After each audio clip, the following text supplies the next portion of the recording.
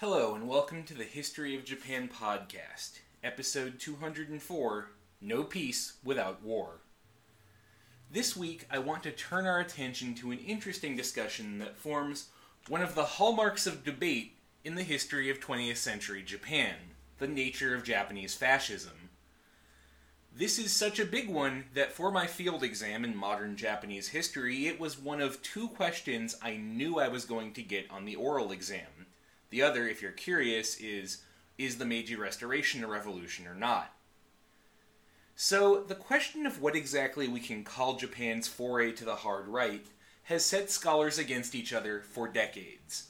Scholars on both sides of the debate as to whether we can call Japan of the 1930s and 1940s fascist have put out enough papers, articles, and books to clear-cut a good-sized forest by now.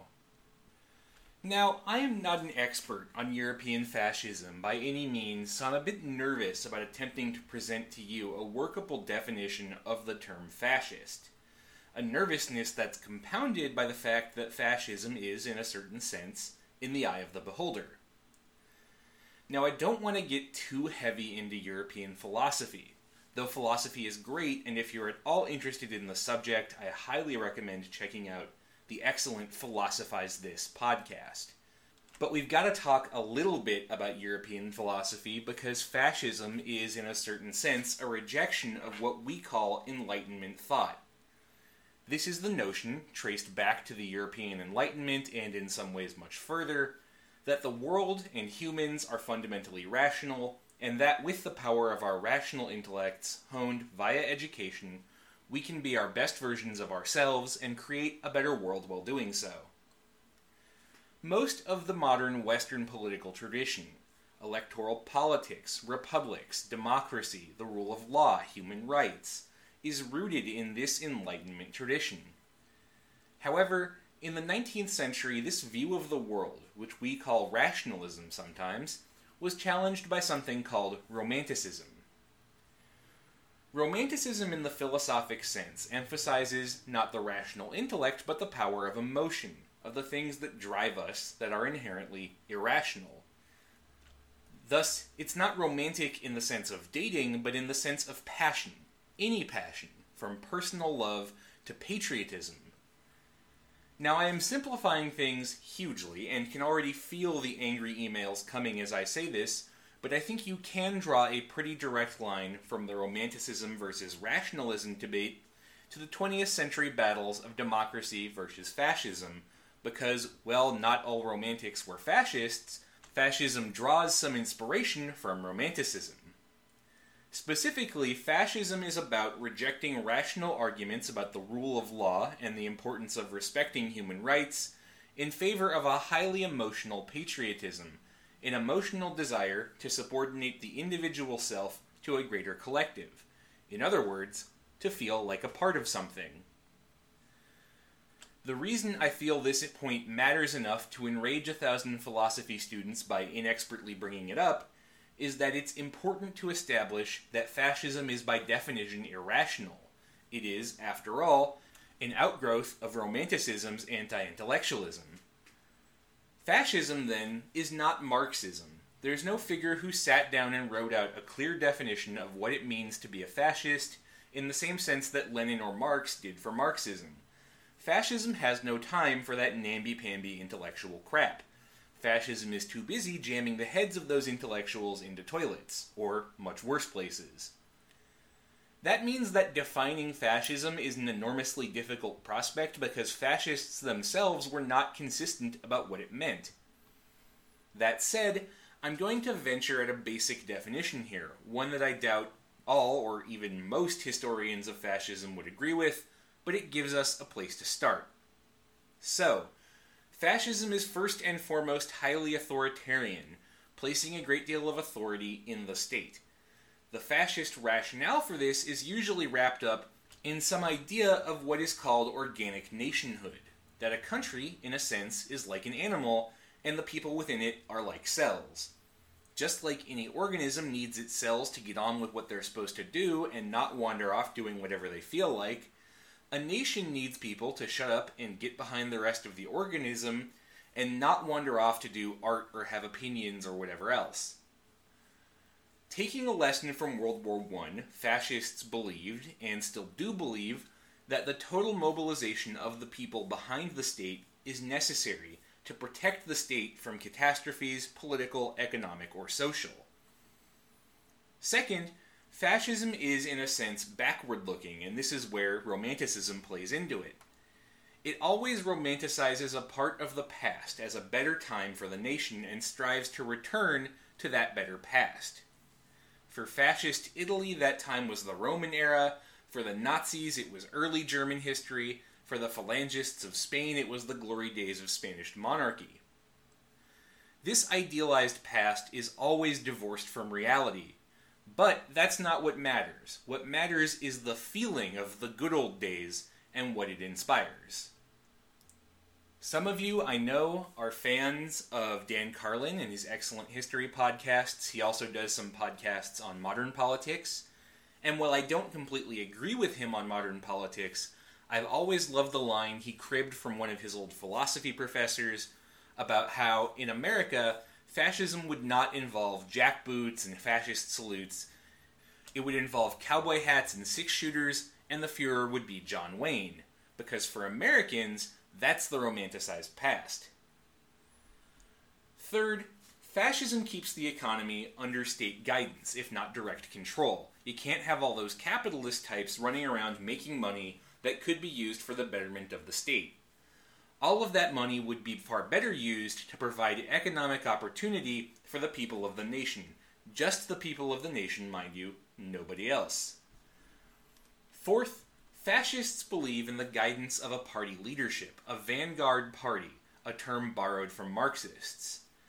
These are the people whose knowledge and know-how would make them the ones who could guide the state towards that better promised future that would somehow be kind of like the past but better. So was Japan fascist? Well, I think the best way to explore, if not answer that question, would be to look at the life of one of its leading fascists. So this week, after about 7.5 minutes, let's get to the topic of our episode, Kita Ikki. Kita Ikki was born on the island of Sado in Niigata Prefecture in 1883. Sado, if you've never heard of it, floats out above the main island of Honshu. For centuries, it was a favorite place for the central government to exile rebellious types. Young Kita was born under the name Terujiro, though I'll continue to use his pen name for consistency. He was by all accounts a brilliant child. The son of a sake merchant, he came from a well-to-do family and was able to afford an excellent education in both the Chinese and Japanese literary classics, as well as in new ideas brought over from the West. In fact, he did so well that in 1904 he was accepted to the highly prestigious Waseda University in Tokyo, which had been founded only 22 years earlier by the Meiji statesman Okuma Shigenobu, after he was kicked out of the government for advocating the view that Japan needed a French-style liberal democratic constitution. There, Kita continued to excel. He also fell in with an interesting crowd philosophically, meeting a young group of fellow college students who were, in the finest college intellectual tradition, busy reading about socialism. Kita became a convert to the socialist cause, and for most of his young adulthood considered himself a socialist, and even referred to less militant socialists as posers and opportunists. This might seem a bit odd to you, because after all, fascism has a long history of opposition to socialism and communism. But it's not that strange of a trajectory for a fascist. Indeed, the man who literally coined the term fascism, Benito Mussolini, was a socialist for most of his adulthood, and was even forced into hiding in exile for his adherence to the Italian socialist cause. He was kicked out of the Italian Socialist Party in 1915 for his support of Italian entry into the First World War, which the Socialist International opposed as a capitalist war of imperialist conquest. Indeed, more than a few planks of the fascist platforms are direct lifts from the socialist or Marxist left. The idea of subordinating business to the state, for example, fits just as well into a Marxist worldview as it does into a fascist one. In fact, one of the most common methods for businessmen in Japan to attack fascists was to accuse them of being closet Marxists who wanted to nationalize everything and turn Japan into the Soviet Union.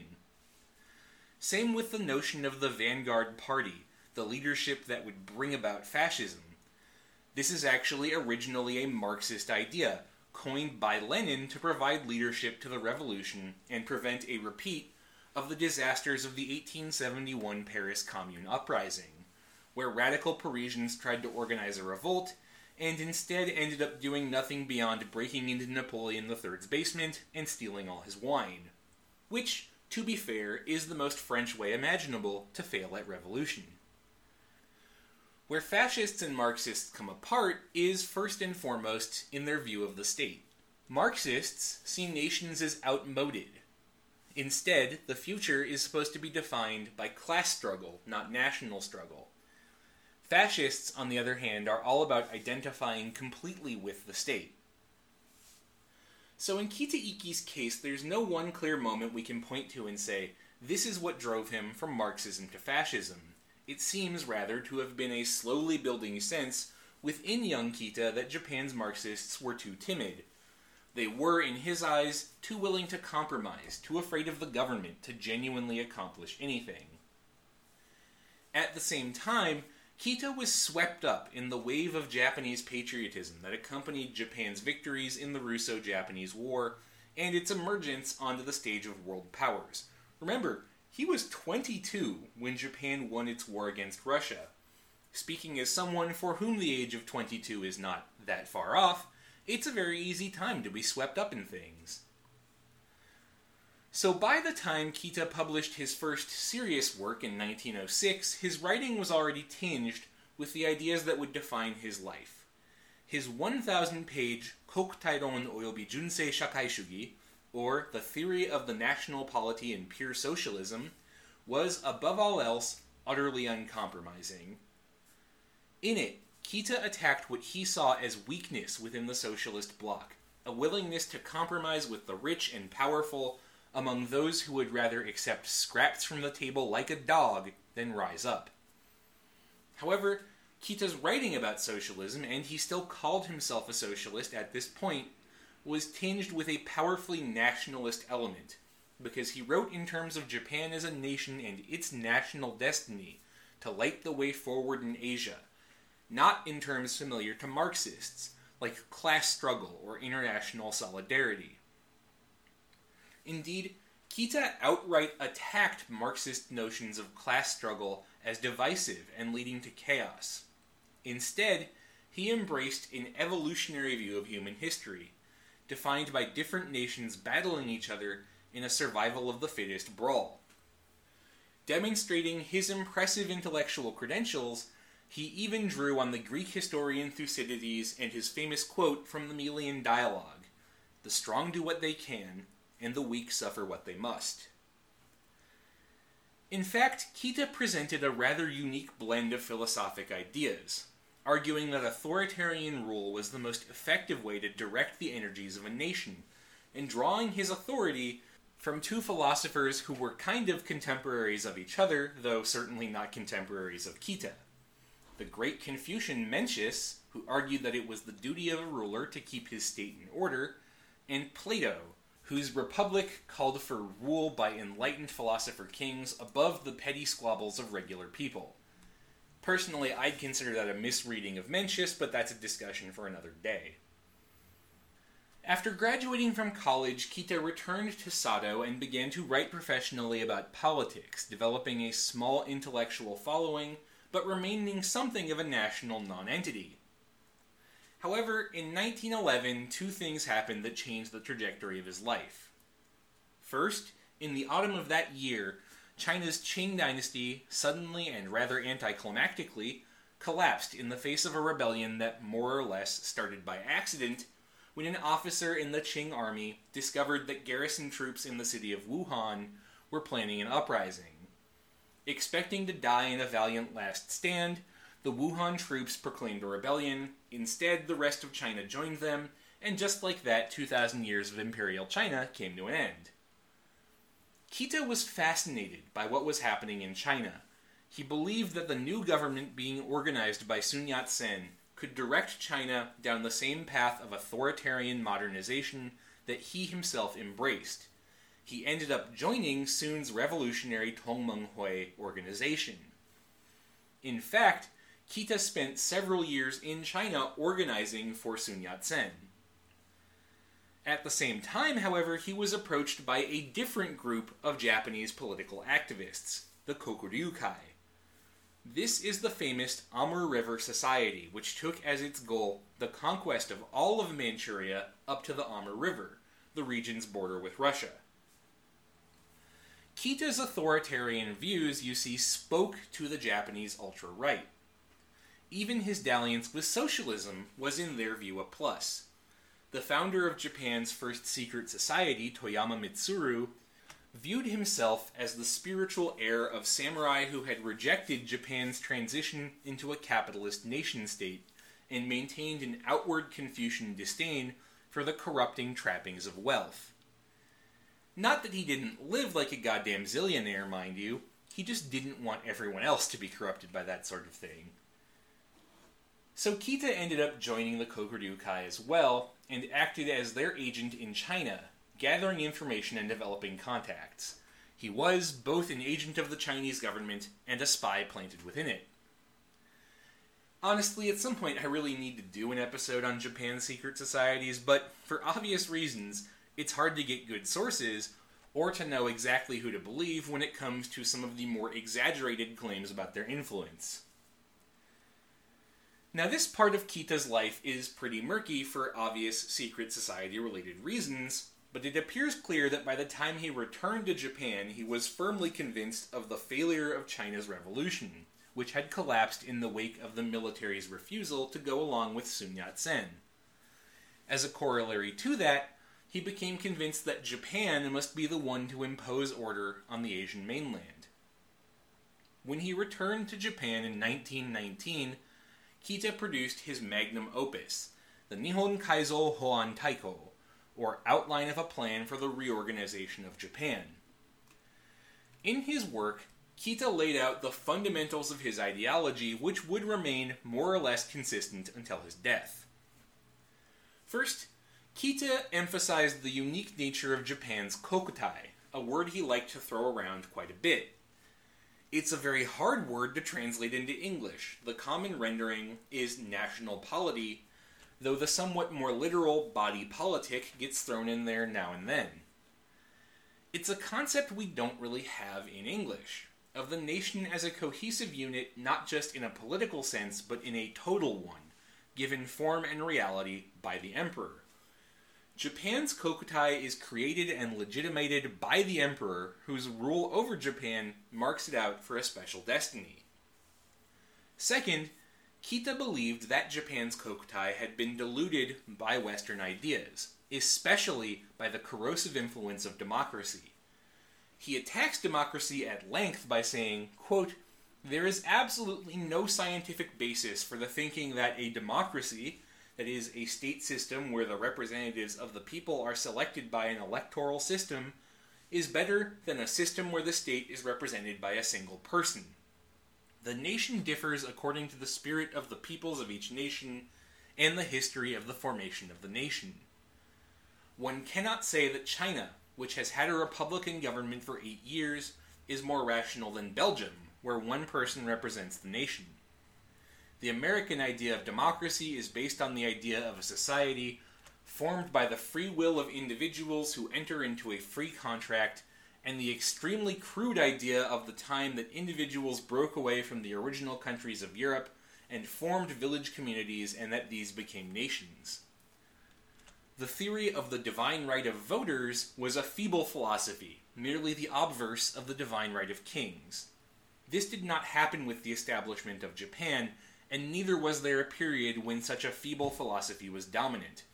A system where the head of state has to manipulate views by selling his name, refining his mannerisms like a low-class actor to fight elections, is for the Japanese race, which have been brought up to believe that silence is golden and modesty a virtue, invitation enough to remain a mute spectator to this strange custom."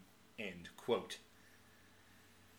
Third, Kita believed that Japan faced a crisis of epic proportions as a result of the threat from the West in the wake of the First World War. Like many others, he believed that the Peace of Versailles was merely a temporary halt, not a genuine end to world hostilities. He wrote, quote, "There is a danger that the country established by our ancestors will disappear if we make one miscalculation, for we see again the dangers of internal troubles and foreign danger that our country faced at the end of the Tokugawa period and the Meiji Restoration." End quote. To save Japan, Kita argued that it was necessary to radically reorganize the entire country. The imperial diet had to be eliminated, the Meiji Constitution had to be abolished. The wealth of the great Zaibatsu families, corrosive to the cohesion of the state, had to be expropriated and a hard cap set on the amount of wealth any one person could have. Interestingly, Kita's justification for this was actually grounded in theories about feudalism. He viewed feudalism as identical to decentralization in every respect, and the trend of human history as being towards centralization under the government. Thus, he actually called American politics and economics feudalistic, and caught up in its own age of warring states, much like Japan's Sengoku period. Rather than warriors fighting on a battlefield, different political and economic interest groups battled for supremacy in elections in a way that, while less violent, still divided the state and left it weak. By contrast, Kita believed that the way forward was to centralize everything, so that all energy could be directed by the state towards its projects of value. Externally, Kita called for the expansion of Japan's empire to include, eventually, China, Siberia, and everything down to Australia. All the peoples living there would have to be educated in Japanese values and governed under the same rules as Japanese citizens. Quote, "Japan must show the ideal to the West in new possessions by taking measures to completely stop any discrimination between races and peoples. In Australia, the Indian race, the people of China, and far eastern Siberia and Korea, they must be welcomed and united together with the white people who have been there from before. Thus, in the whole world, only the Empire of Japan will govern a union of Western and Eastern civilizations. In our territories, if reorganized institutions are enforced and the sovereign people themselves control the violence of private interests and sweep away the original rich white settlers, it will become possible to lay the foundations of a true paradise for world brotherhood. It is mere child's play to spread color on a map. The Japanese people who have been selected to spread the message of heaven should not, it is evident, become a second England, which is collapsing because of heaven's rebuke."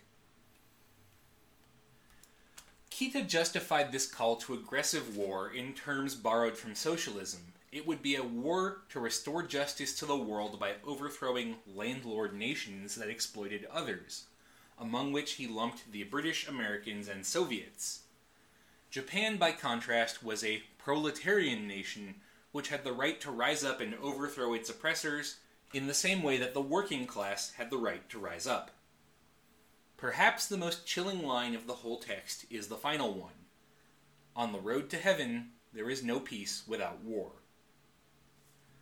To advance his agenda, Kita joined a new secret society, the Yuzonsha, literally, the remaining. The name is a reference to the fact that the Yuzonsha was a breakaway from a different society, the Rosokai. The breakaway members had determined that the Rosokai was insufficiently politically radical. The society was already home to some intellectual heavyweights, most notably Okawa Shumei, who would later be tried by the International Military Tribunal for the Far East, and who would give Tojo Hideki a good old whack on the noggin. However, Kita's work drew the attention of the Yuzonsha leadership, and they invited him to assume control of the society and direct its efforts. However, Kita proved to be, quite frankly, terrible at it. The Yuzonsha accomplished functionally nothing in 10 years. Kita proved extremely bad at organizing actual political campaigns. he wasted a great deal of effort campaigning against a University of Tokyo professor named Yoshino Sakuzo, who published a series of articles arguing that semi-democratic government was compatible with Japan's constitution and with the emperor's rule. The Uzonsha campaigned for his firing. They did not succeed. Indeed, his biggest success was joining a campaign to prevent the annulment of Emperor Hirohito's marriage to his empress Kojun after she proved to have some difficulty producing a male heir.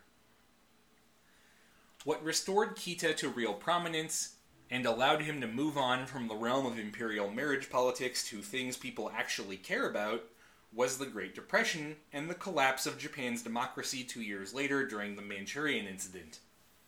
The civilian government, increasingly unpopular as it proved unable to restart the economy, lost all authority after it attempted to reverse the invasion of Manchuria. Rumors of military coups swirled in the air, and in May 1932 the sitting prime minister was assassinated. Yet even as Japan's nascent democracy crumbled and the military assumed power, Kita's followers were not themselves in power. The military leadership was composed of old political conservatives. Authoritarian, yes, but authoritarian on the model of the Meiji Constitution, not on Kita's model. Kita did have followers in the military, however. His outline of a plan for the reorganization of Japan remained in print, though it and Kita's other work was occasionally officially banned. It spoke powerfully to young military officers, generally from rural areas which had been devastated by economic downturns. Among them, Kita found a receptive audience, but that audience never grew beyond mid-ranking officers into the Army and Navy leadership. In February of 1936, it is believed without Kita's knowledge or approval, Army officers sympathetic to Kita's ideas decided that they were tired of waiting. They attempted a military coup, declaring their intent to put most of Kita's program into action. At some point, I want to do an entire episode specifically on what is called the 226 incident, as the coup is known, because of the date it took place, February 26, 1936. For now, however, you only need to know one thing. The coup failed, and in the aftermath, conservative military leaders took a chance to clean house. Kita was rounded up in the post-coup arrests, tried in a closed military court, and in August of 1937 he was put up against a wall and shot. So Kita Ikki, I think, does fit the litmus test of being a fascist. Based on the definition we've set, he seems to fit the bill in every way. But Japan's government, which was supposedly fascist, killed him for opposing it. After his death, some aspects of his programs were implemented, especially restrictions on political parties and state supervision of the zaibatsu. But the zaibatsu were never nationalized. That wealth cap thing never happened. The core idea of burning down the Meiji system and building Kita's new program in its place remained unrealized. Indeed, it seems to me that Japan is actually an example where existing authoritarian conservatives were able to succeed in doing what Germany's authoritarian conservatives could not. They harnessed the power of Kita's ideology, but did not allow that ideology to threaten their own power in the way that Nazism eventually overtook traditional German conservatism. Kita's language about a war for Japan's survival, about racial harmony being uniquely possible under Japanese leadership, was useful for Japanese military leaders during World War II. They deployed it, though very pointedly they did not give credit to Kita for the idea. In the end, his ideas were completely incompatible with the idea that the continued leadership could remain in power, and in the end, the leadership killed him for it. Wartime Japan, in my opinion, is an authoritarian oligarchy wearing the trappings of fascism, but not with the true essence of fascism. Indeed, the ultimate failing of Imperial Japan is one fundamentally incompatible with Kita's vision of fascism. As we've hit on time and time again, wartime Japan was an oligarchy without a clear leader, which made making actual decisions extremely hard. There are plenty of scholars out there who would disagree with me on that, I'm sure, but hey, that's what keeps history relevant. We keep disagreeing with each other, and we keep modifying what we talk about to suit the needs of the present day. And while the resurgence of the far right in some countries has raised the specter of whether the ideology of fascism is relevant once again, I'm happy to think that Kita's ideas, in Japan at least, are relegated to the far margins and the dustbin of history. That's all for this week. Thank you very much for listening. For more on this week's episode or any other episode, or to submit ideas for future episodes, check out the podcast webpage at www.historyofjapan.wordpress.com or our Facebook page at facebook.com/historyofjapanpodcast. Thanks again for listening. I'll see you next week when we start a new series on the Japanese diaspora.